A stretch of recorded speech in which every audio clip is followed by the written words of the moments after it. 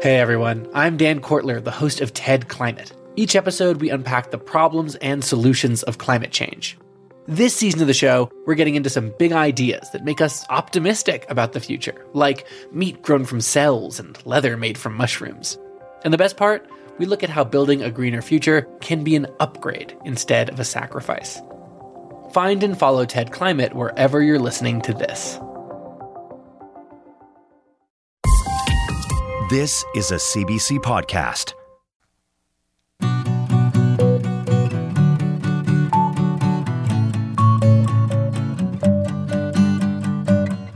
Basques, Newfoundland became the latest site of climate catastrophe in Canada half a year ago. Fiona, all whipping winds and towering waves, ripped through the oceanside town. Homes were destroyed, lives were threatened, and in one tragic case, a woman died. 6 months on, the community is rebuilding. Some are staying in place near the water's edge, but others are moving away. A move that will shift the culture and foundations of the community, even as a changing climate means rising seas will creep closer. Later, things can get pretty heavy on this show, but we also know the value of a good laugh. We'll revisit an interview with comedian Chuck Nice about climate change comedy. And as spring approaches, we'll get into the minds of bees and hear how that approach can help us appreciate the importance of biodiversity and act to protect it. Welcome to What on Earth? We bring you a world of climate solutions. I'm Laura Lynch. Something like you see in a movie for a tsunami. See, there was nowhere for the big wave to go because the cove was full of water. So the big wave had to come ashore somewhere. I hit my neighbour's house and just turned it on the foundation and took my shed just like it was tissue paper. That's 73-year-old Norm Hinks of Basques, Newfoundland. He's talking about the moment he watched the storm called Fiona wash through his house with his partner Thelma, the love of his life, still inside. 6 months on, he's drawn to the ocean, but he struggles with being near it too. And I still got a hard job to go down there. I used to go down and have my lunch after that, but I felt like it was the closest place I was to her, We'll hear about Norm's story later on in the show, and we'll hear about how Thelma Lehman was swept out to sea. As the oceans warm due to climate change, hurricanes are bringing their fury even further north. And Fiona's devastation has served as a wake-up call for many coastal communities in Newfoundland and Labrador. It has many asking, are the changing coastlines also changing the identity and culture of a place that was quite literally built on the sea? People there are having to learn to navigate the changing climate and rebuild their lifestyles in the face of this new reality. CBC producer Caroline Hillier now with a documentary called Sea Change. Hey! Well, they're having a shooting contest, 4-net skis. One of the highlights of the Port of Basque Winter Carnival is this shooting contest. What is this? You're keeping score? Yep, keeping tally on who's hitting what. Winter carnivals are a big deal in small-town Newfoundland and Labrador. Highlights include a Miss Winter Carnival pageant, fishing derbies, snow sculpting, and shooting contests. All basically is we're just shooting skeets, and it's just all like pretty well target practice, and a skeet is just like a clay. Alright, that's it, enough for you. You're done. The carnival in Port Basque has been on hold for a few years, but this year one woman was determined to bring it back. I'll call you to okay. No, first time I call. Okay. I'll call you and I'll pick you up after. Valerie Clark is a busy woman who knows everyone in town and probably has their phone number. Okay, very good. Yeah, bye. Okay, sweetheart, bye. Hello. Good morning to you. How are you? She was away in St. John's when Fiona hit and came back a week later to a whole different town. Here's where we live. This is our house in here, and we had a bit of damage. Valerie is a volunteer at the Lions Club, which has a mission to serve. The club raised hundreds of thousands of dollars to help Port Basque rebuild. But now Valerie is working on rebuilding the town's sense of community. My thoughts was the best way I think that we can help our area right now was to host our winter carnival again, to bring back winter carnival and to see people smiling. That used to be Ozzy Coffin's house. That one's gone. That was Vanessa's. That one's gone. That's her mother's house, or grandmother's house. Houses here are scattered along the shoreline in a haphazard but picturesque way. Your front yard could be your neighbor's backyard. Out here was another house that was friends of ours. Most houses were here when the winding roads that connect them were just footpaths. The land passed down generation to generation. Yeah. Barb Collier's house was right here. This is the version of Newfoundland and Labrador you see in tourism ads. The house's placement looks random, but it's actually strategic. Fishermen needed easy access to the water and their fishing stages that were dotted along the coast here before Fiona washed them away. Swept right out to sea all together, right? Barb Collier's, the waves came in and it took it from underneath, right? You know, the water line is completely different from what it was, the shoreline, right? Just look at the devastation this way, like a couple houses on this point here, they're gone. And then these houses are some of the 102 homes in Port aux Basques destroyed by Fiona, most set to be demolished in the spring. Hello. Good morning, Lionel. Lionel lives here. Okay. You want to come over, Lionel? You really do know everyone, don't you? Oh, yes. All about it. Were you home that morning? Yeah. She's with CBC Radio. Oh, okay. Yeah. So you were home when it happened, and then you had to evacuate? Oh yeah, we had to go next door. Well, we got no windows in the back of our house, so we didn't know that these houses down back had washed away. What was that moment like? Kind of shocking, actually. Something I'll always remember. Never thought I'd see water do that kind of damage here. Yeah. I've lived there all my life, so. The waves were coming over there. They were like just 70 feet in the air, just pounding in that. And it was just like you had a job to stand up, you had to dodge debris, and on and on. So it's just crazy. It's just like, can you imagine if we didn't have channel lid to break that water? Oh, I know. I don't know. I mean, it just came in there just like a bowl, right? It just came as it kept coming in. It rose up higher and higher, and of course it got into the end of the cove, right? Well, as I keep saying, if I stay here, I will have a bird's eye view right to North Sydney, because all these houses are supposed to be going. But Lionel isn't staying. There's a for sale sign up in his window. If the house sells, and he thinks it will, he's moving out of town and away from the water, a decision made after Fiona. Came and I seen all the debris around my house, and I was very thankful that I was not one of the ones that lost my house. Don't get me wrong, but it was also one of the feelings that, well, you had a survivor guilt. So we actually got out of town for 3 days up to our cottage. We don't normally go to our cottage in October, late October. But we went up and stayed just to get away from all the things. I mean, we lived there. That house still wasn't torn down till January. That one that Valerie showed you. Yeah. That was like, look at that every day. A reminder every day to see this house. Where are you going to move? Pasadena or Corner Brook or Deer Lake, somewhere inside where there's nothing get away from wind, but get away from the water. You know. Okay, well, thank you very much. No problem. Sorry we held you up from the post office. That's okay. I'll still catch the mail. He's retired. He got lots of time. See you, darling. See you later. While 102 houses were completely destroyed, 250 others are badly damaged, but salvageable.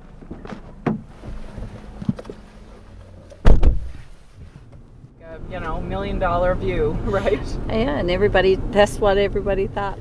We're driving to where Patty Munden used to live. Her house is one of the 102 set to be demolished. So this is Patty's house?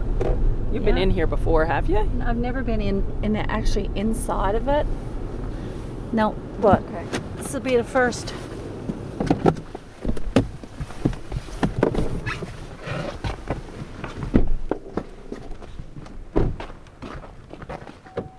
Hello. Good morning, my sweet. Patty Munden's home is a home with history. It was just a gathering spot. This was the gathering spot for the Munden household. Like, everybody came home from holidays. Where did they come? Here. Like, this was home to not only us, all of our family. Yeah. This is what happened. This is what you got to look at now. Wow. I've never been in your house, but this is not the time to come see, is it? Oh, no, this is not a good time, but... No. Wow. Oh, my.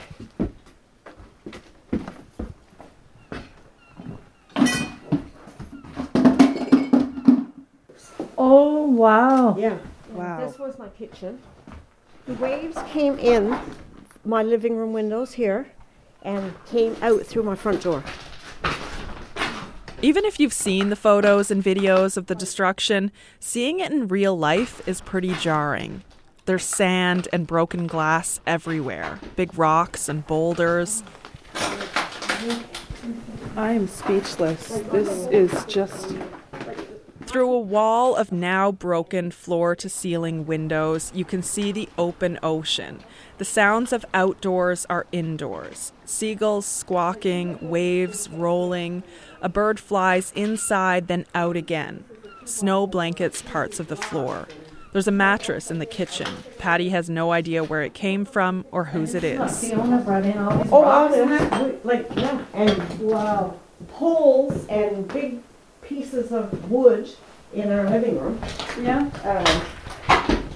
Patty is a decorator. She'd swap out her table linens and pillows every season. Today, a smattering of that decor remains. Bits of Christmas and Thanksgiving are thrown everywhere. You busted out those windows. Yeah. The wallpaper and paint are peeling. A wingback chair and couch are toppled over. And out. A picture on a wall barely hangs on a nail. We were up there, and I'm telling you, it sucked it out as fast as it came in. Yeah. Patty and her husband Rick escaped their house with their 2 cats just before the ocean came rushing in.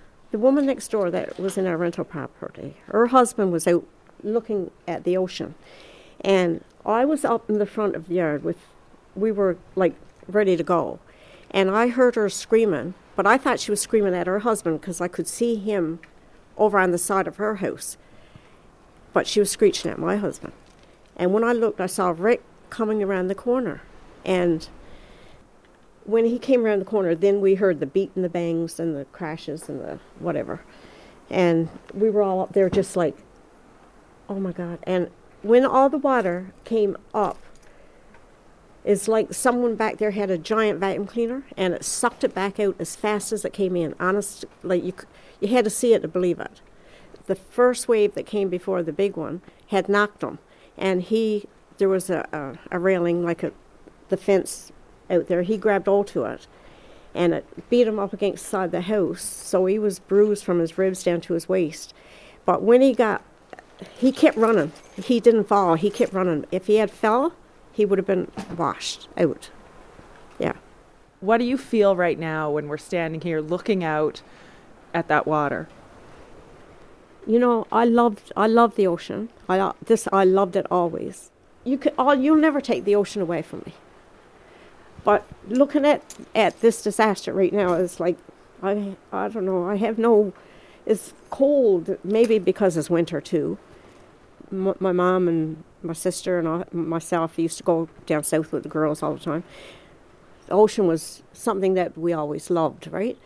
I don't even know now if I went there, if I could trust myself to go in the ocean to swim. Like, I just don't have the same feeling anymore. Of course, why would you? You wouldn't. My mother's from Nova Scotia. I haven't even been on Marine Atlantic Ferry to go to Nova Scotia yet. And I know I got to face it. It's something I can't run away from, but I will do it when the time is right. We're probably thinking that we can do something with this land and probably put a park bench or, yeah, put a park bench and put it just like a memory bench or whatever, something here, so it could be utilized. Because in the summertime, it is so pretty.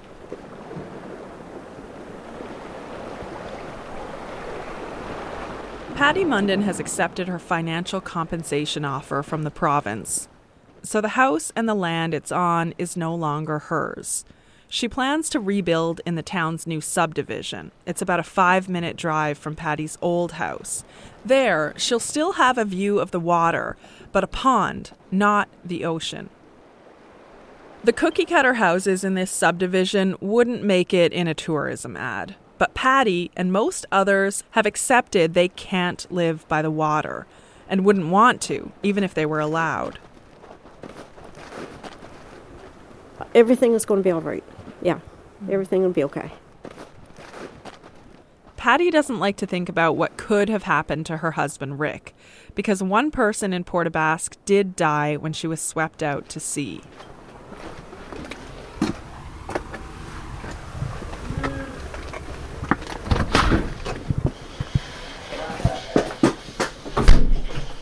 Hello. Who's coming on there? Norman, that's you? Okay.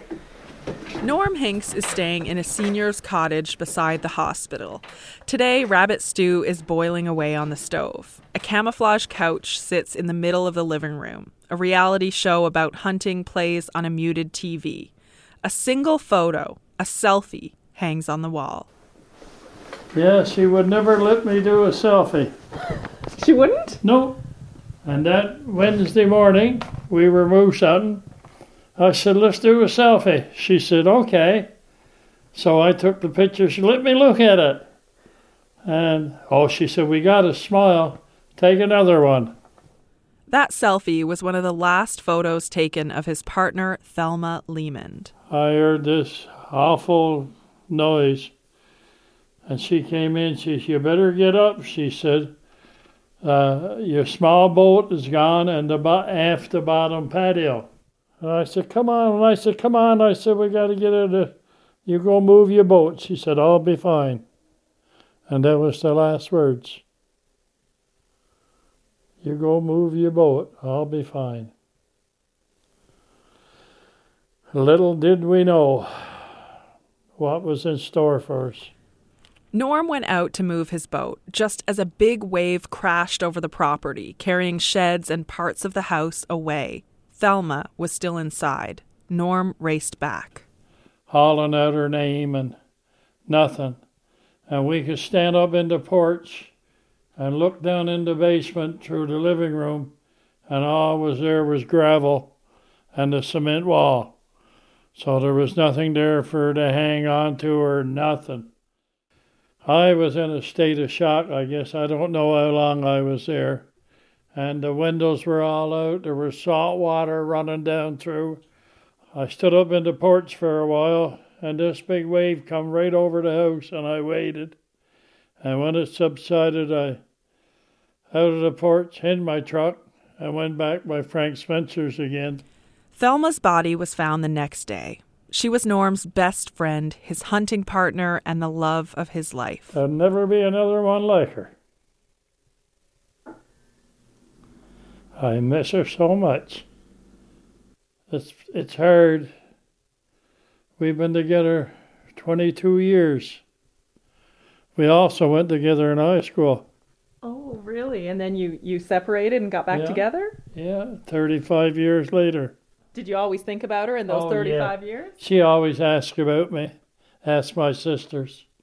And I gave her 2 little things when I was 16. She brought that down from the house and still had it. So, but we got along awesome. Everybody that knew us. I never heard her say a bad word about anyone. She would help strangers no matter where she was at. We wore out 2 bikes, 4-wheelers. We skidooed. We ice fished. We rabbit snared. We hunted turrs out. She'd go boat with me wintertime. Only woman. If I had only known what was going to happen, eh? Yeah. But you don't. But I tell you, if it had happened out throughout the night, you wouldn't be talking to me, and a good many more.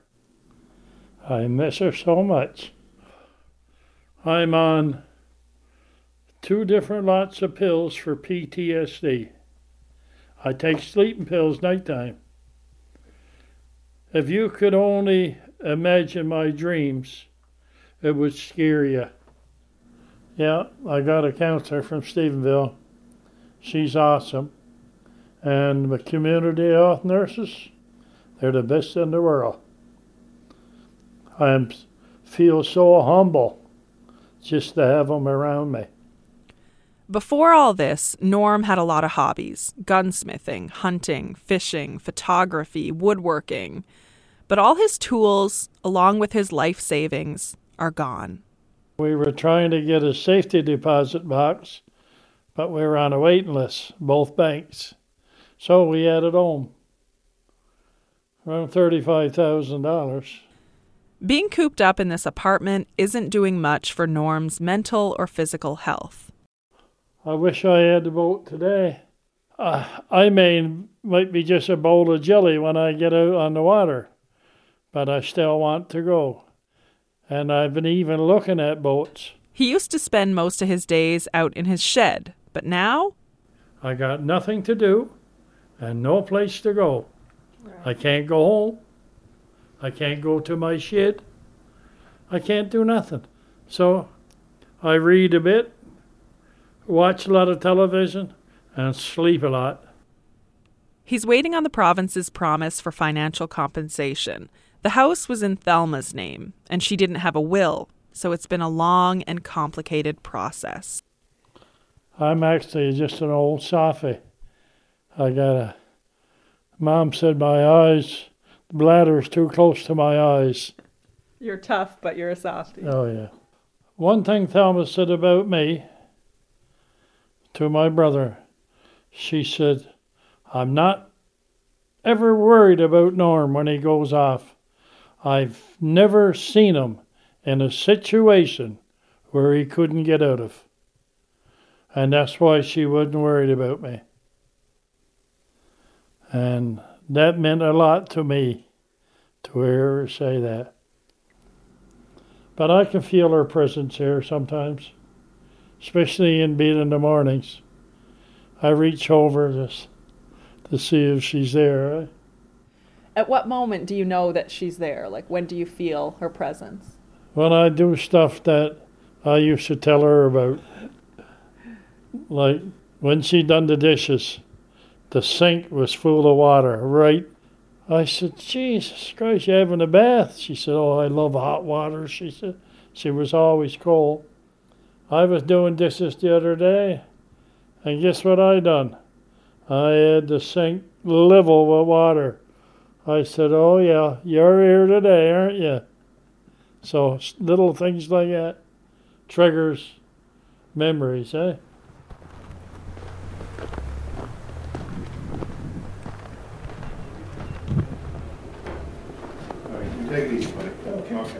Signing up to be the mayor of Port Basques is supposed to be barely a part-time job. But for Brian Button, it's become a lot more than that. No one planned this. There's no book. There's no playbook. There's nothing. So what we do is just try to get through it together. And I think, sometimes we got to take the time and shed a tear if it needs to.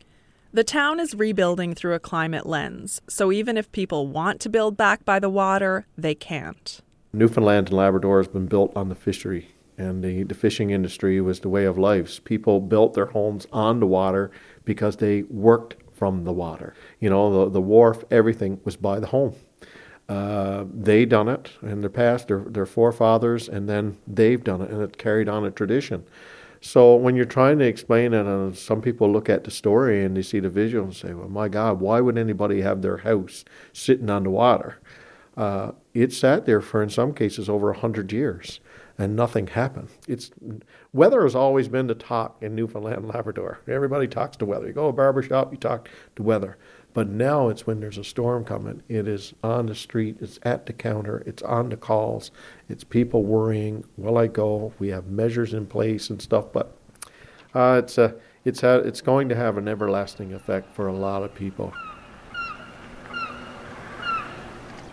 With rising sea levels, scientific projections show that parts of some towns in Newfoundland and Labrador will be underwater in 10 or 20 years. Coastal roads, town halls, and homes. A catchy phrase in the climate change industry is managed retreat. That is, making a plan to move those roads and buildings before they're underwater. But that's a big and expensive undertaking. And unless you've seen the devastation Fiona caused firsthand, you may not even want to move. Living on the ocean is part of the charm of coastal communities. But when you have seen it, moving away can feel like the only solution, at least for some. Mayor Brian Button says he's been hearing from more and more people that feel that way. You know, the sea has a devastating effect, obviously, what we've saw. But the majority of the people I've spoken to, and that's a lot, don't want anything to do with living by the water. And follow? No, it's better to wait for me, because he won't know where's to. Okay, well, you just give me a call. I'll call you as soon as I'm free. Might be an hour or so now, okay? Oh, okay, no problem. All right, sweetheart. Bye. Okay, bye. Valerie Clark is putting her house up for sale and plans to move out of town. I guess we'll start concentrating on what's the next thing that we can do to continue to do things, I guess, for our community to help people and try to keep their minds off of it, really. Well, thank you, Valerie. Thanks for being my tour guide and bringing me around and connecting me with everyone. Wonderful. Take care. Take care. I'm running around. I bet you are. Okay, thank you. Okay, see ya.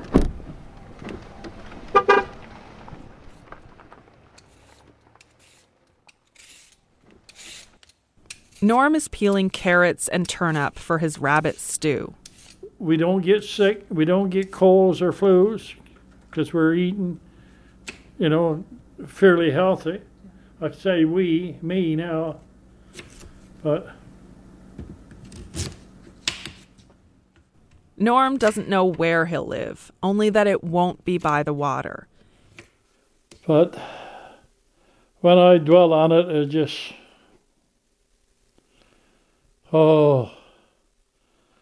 sometimes I wonder if life is worth it all. I'll be 74 on my birthday. There's not much to look forward to. But I am going bear hunting in May. He knows Thelma would want him to keep pushing. Thelma always wanted Norm to write a book about his life. And I had it started. Had it on the computer at home. And Thelma was going to go in and correct the punctuation and do it all for me. But we never got down to that.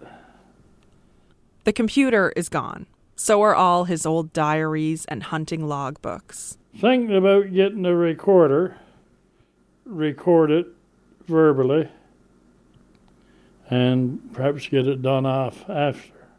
He still wants to write that book. Thelma already picked the title, Adventures with Norm.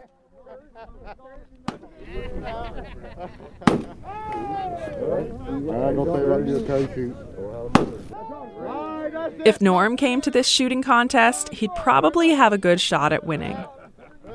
So we got one more person who could potentially win it, but he's going to have to get all three. Okay. And if he doesn't? Then Raymond Osmond wins, the guy in the camouflage over on the end there. They're all in camouflage. The one on the far end. Okay. Right now he's in the lead, and looks like he's got it. Okay. Oh. It's Raymond. That guy up there just won another guy dancing. That's the guy he wants to talk to.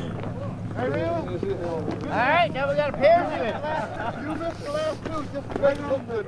Okay. Raymond, you're the winner. I'm the winner. Okay. Old timer. I shot skeets 25 years ago for my first time. So you haven't shot skeets since then? 25 years ago. 25 years ago. I do a lot of hunting. Yeah.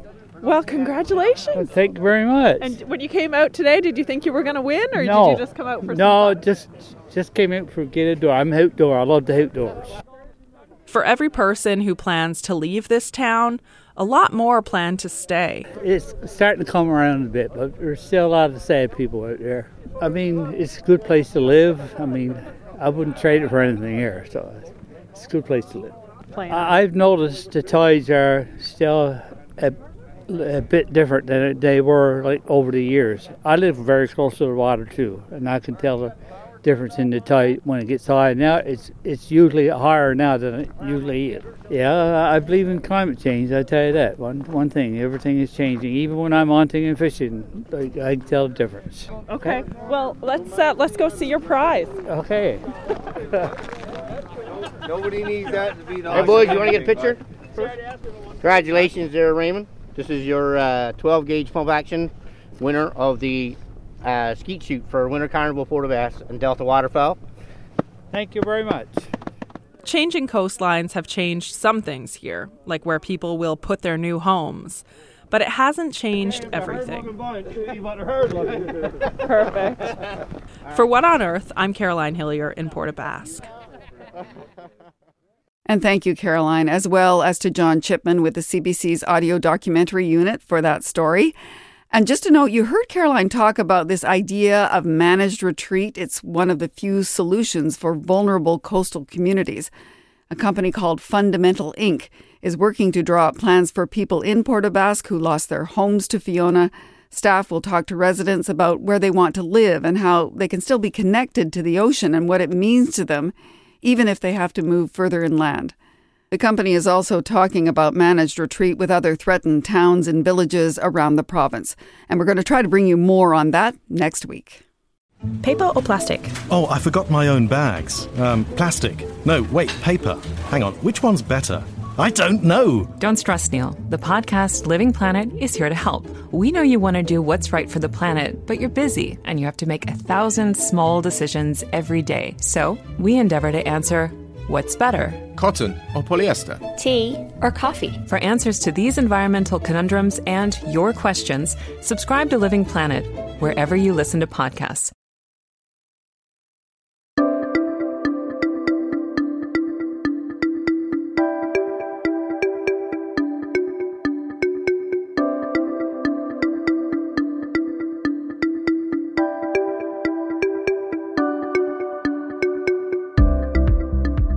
All right, I'll admit it, that was some pretty tough stuff we just heard. But there's hope to be found there as well in the ways people are adapting and strengthening their community. And I even heard a chuckle or two coming from some of those residents. And some say laughter is the best medicine, even for subjects as hard as this one. We wanted to revisit a story we did a few months back about a few people who think that comedy is a good prescription for facing up to climate change.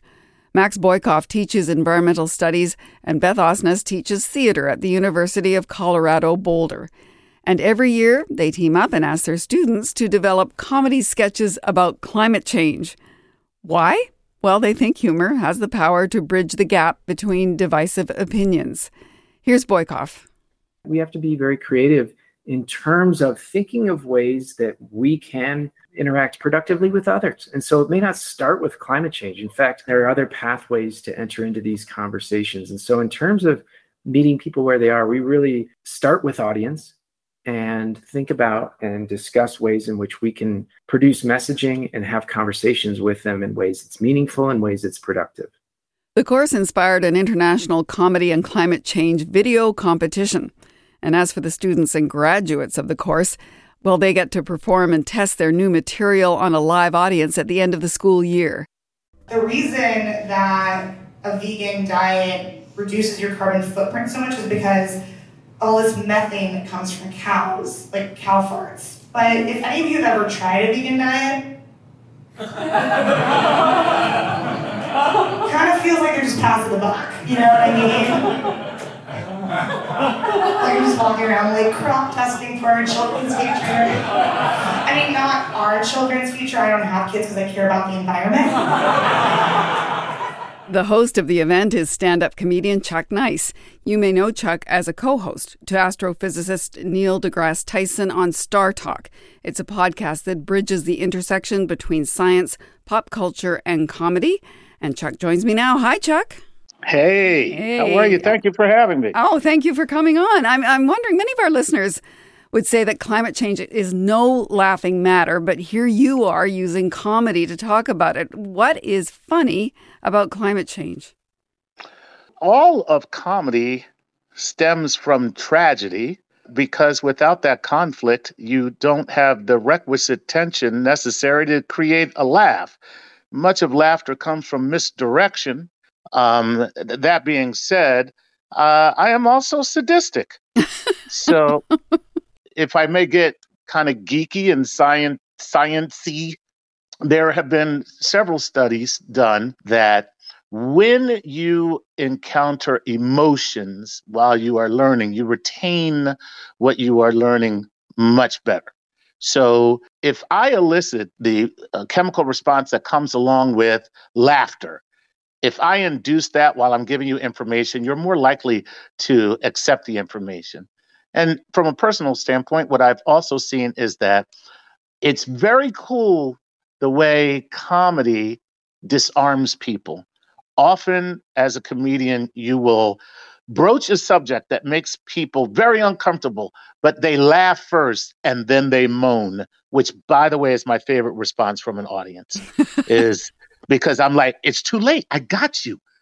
I heard you laugh.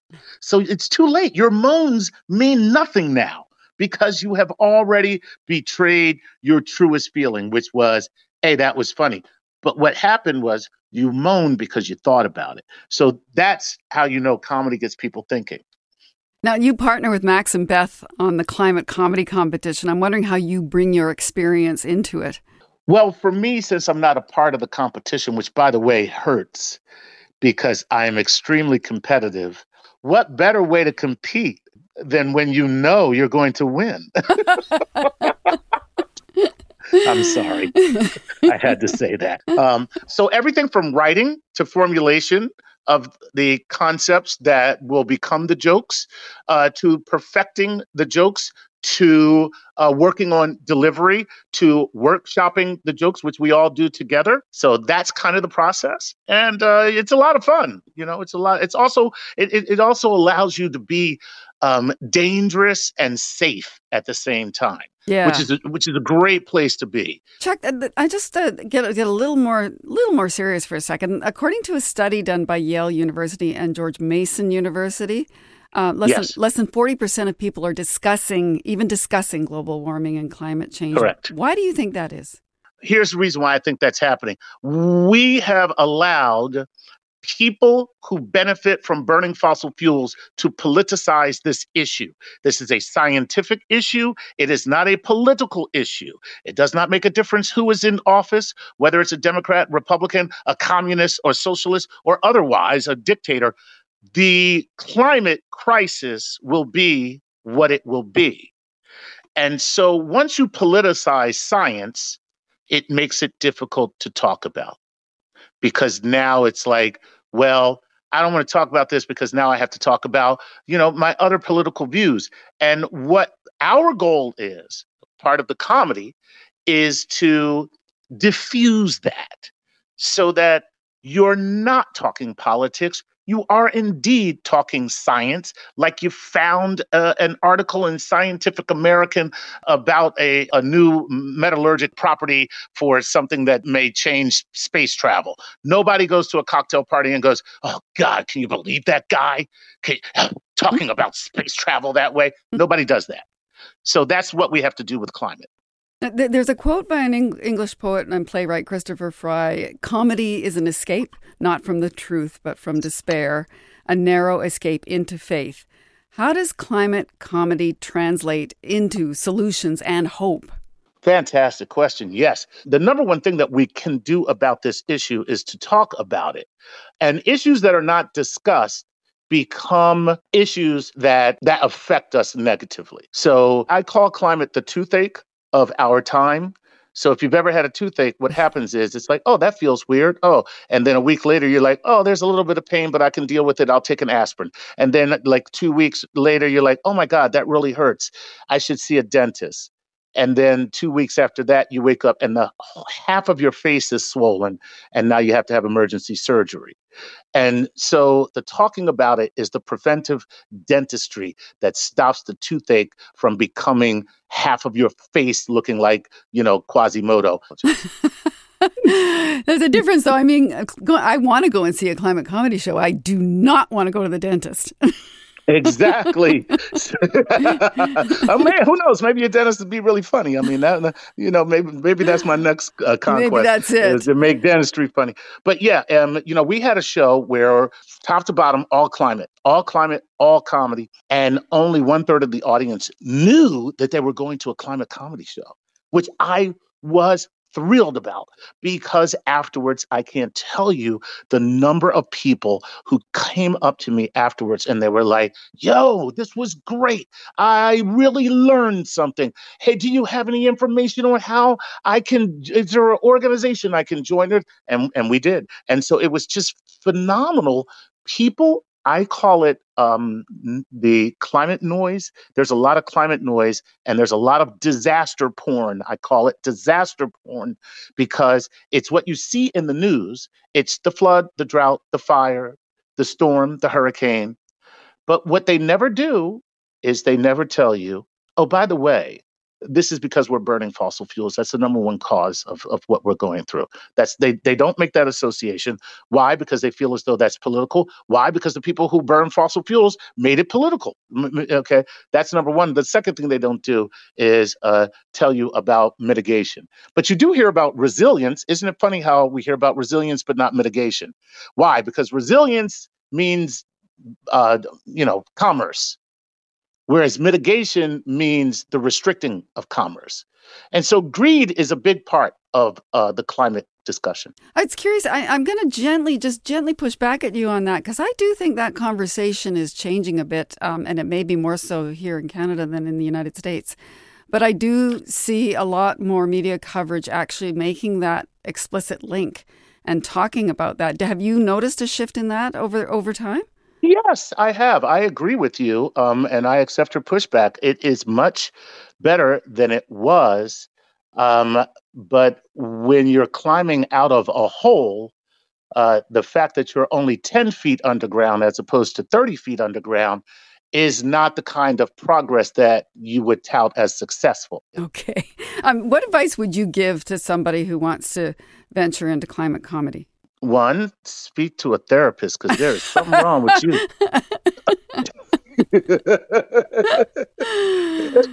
No, listen, I think it's a great thing for anyone to do. It may be a tough haul because you're starting off in comedy with a very, very heavy subject. I would say start with comedy first and then find a way to add climate to your material. But what I would say to everyone, no matter who you are, that there is a way and a place for you in this solution. This is a solution that is 1, all hands, 2, all of humanity, and 3, global. And those are all, that sounds redundant, but it's not, because it's very much contingent upon where you are in the world. And where we are in the world gives us, 1, more responsibility, because we have more power.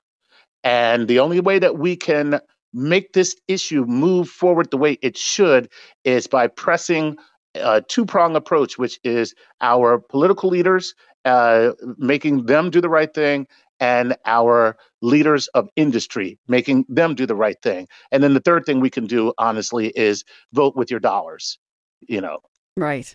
Put your money, so to speak, where your mouth is. That's it. Put your money where your mouth is, or where your motives are. I just want to ask you about something Max Boykoff said. He stressed the importance of meeting people where they are. What does that mean to you? 1, climate is an issue that affects everyone in some way. So the first thing I say is don't talk to people in New York about polar bears, because they don't care. I mean, honestly, you get on the subway at 5 o'clock in New York City, not one person is thinking about a polar bear. Okay. Mm-hmm. But they may be thinking about environmental justice. They may be thinking about energy cost. They may be thinking about jobs. All of these things are related to climate. Meet people where they are in terms of the issue, number one. Number two, meet people where they are in terms of what they are willing to talk about, which is what makes comedy so great. Everybody is willing to laugh. So if you can get them laughing, the conversation has started. And so that's why I think comedy is so important. But without comedy, then find out what it is that interests someone. Okay, Chuck, can you do me a favor? Yeah. Okay, can you tell me your favorite climate change joke? Oh! Wow. Okay. It's one I wrote. Sometimes people can seem self-righteous when they are championing the cause of climate change. Like whenever I see a grown man in a suit with a briefcase in New York City on a skateboard, I'm like, is that really an eco-conscious climate warrior? Or just some dude with 12 DUIs? Good line, Chuck. I like that. Yeah. Oh, Chuck, thank you. Thank you so much for giving us both a lot to think about and a laugh, because we all need a laugh. It's a pleasure. Thank you. Okay, Chuck, that was just terrific. Thank you. Great joke. Great joke. Well, thanks. Yeah. That's one of the later ones that I've written. So I'm glad I had a chance to. I'm glad you laughed, because that would have been awkward. That would have been very awkward. Yeah, and then I would have been like, "Oh, did I write that? I meant Jerry Seinfeld wrote that." Yep, Chuck Nice, one of a kind, and he will be emceeing this year's climate comedy show on April the 21st in New York City. You can visit InsideTheGreenhouse.org to see past winners of the International Climate Comedy Video Competition. And if you're looking to try your hand at climate change comedy yourself, applications for next year's competition open in July. Start working on those submissions.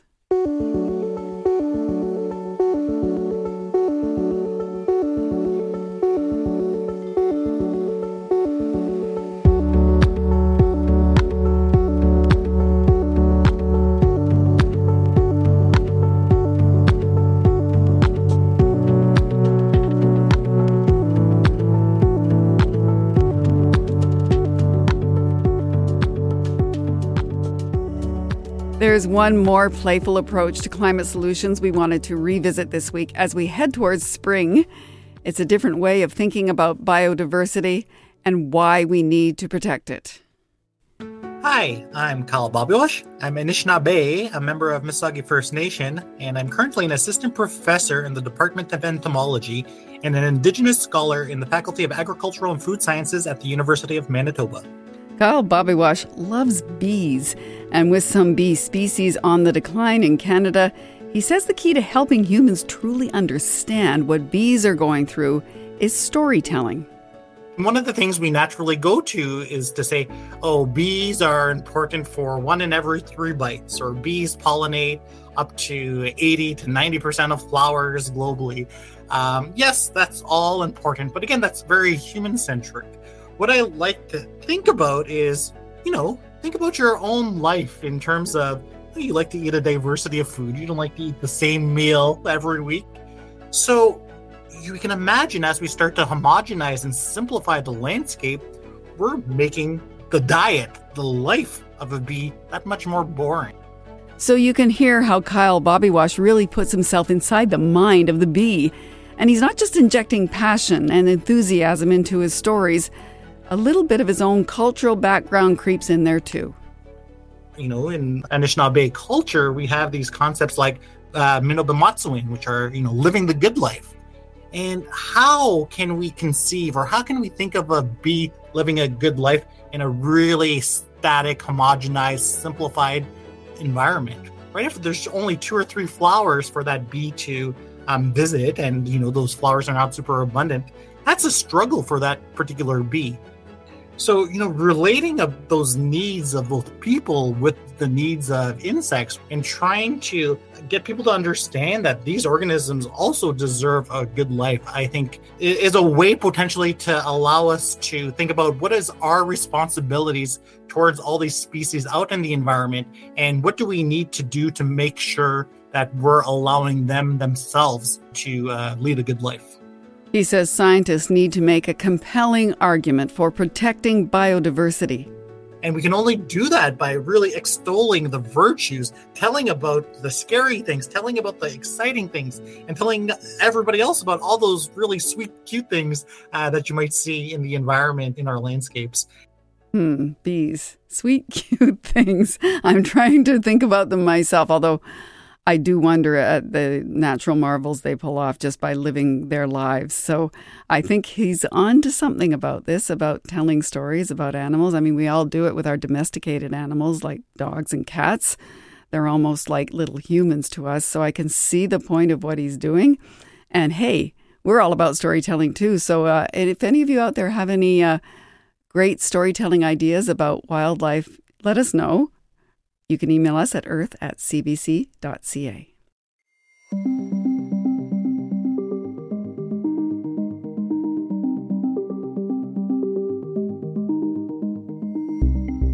Now here's a quick look at other climate stories in the news. A new report from the Grantham Research Institute on Climate Change and the Environment shows that climate litigation is growing in Europe at an unprecedented rate. And the authors say that cases against government and corporations have a long history of influencing climate policy.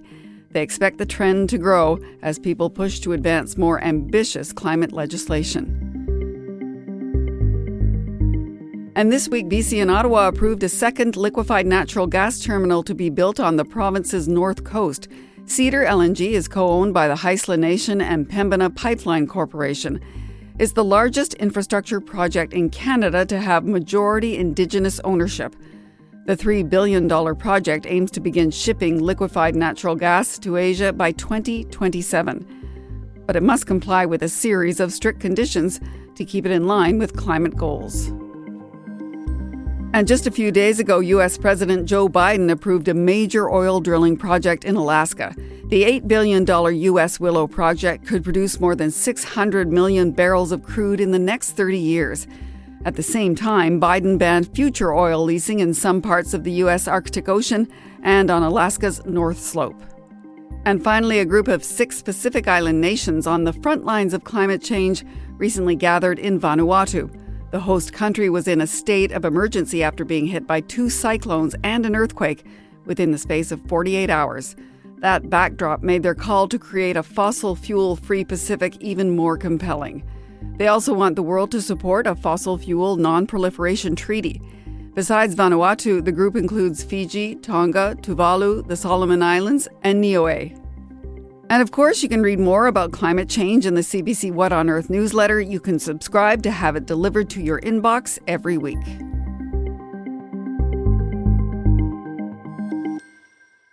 And speaking of Vanuatu, coming up next week on our program, we've talked a lot more in this show about the Atlantic hurricane season and its effects on eastern Canada and the Caribbean. But there's another season we don't hear about quite as much, and I'm talking about the South Pacific cyclone season. It's happening right now, and in Vanuatu, women are often disproportionately affected. We are a patriarchal society, which means women and girls basically do not inherit land, do not have a voice in places where decision makings are made in the community level, and couldn't contribute because the places are only meant for men leaders and male-headed household.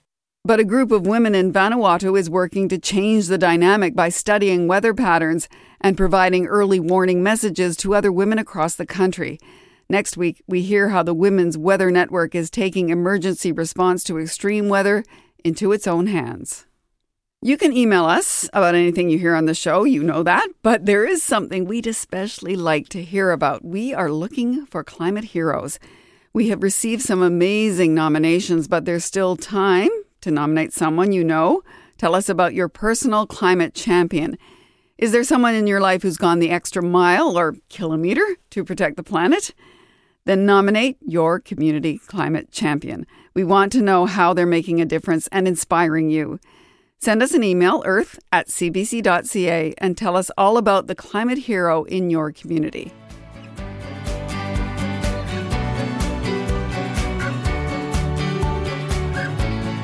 And that is all for us this week. If you missed any of today's program, you can listen on demand at CBC Listen, Apple Podcasts, Spotify, or wherever you get your podcasts.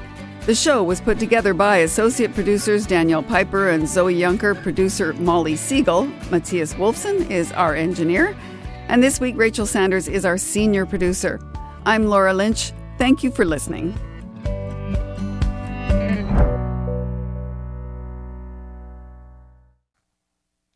For more CBC podcasts, go to cbc.ca/podcasts.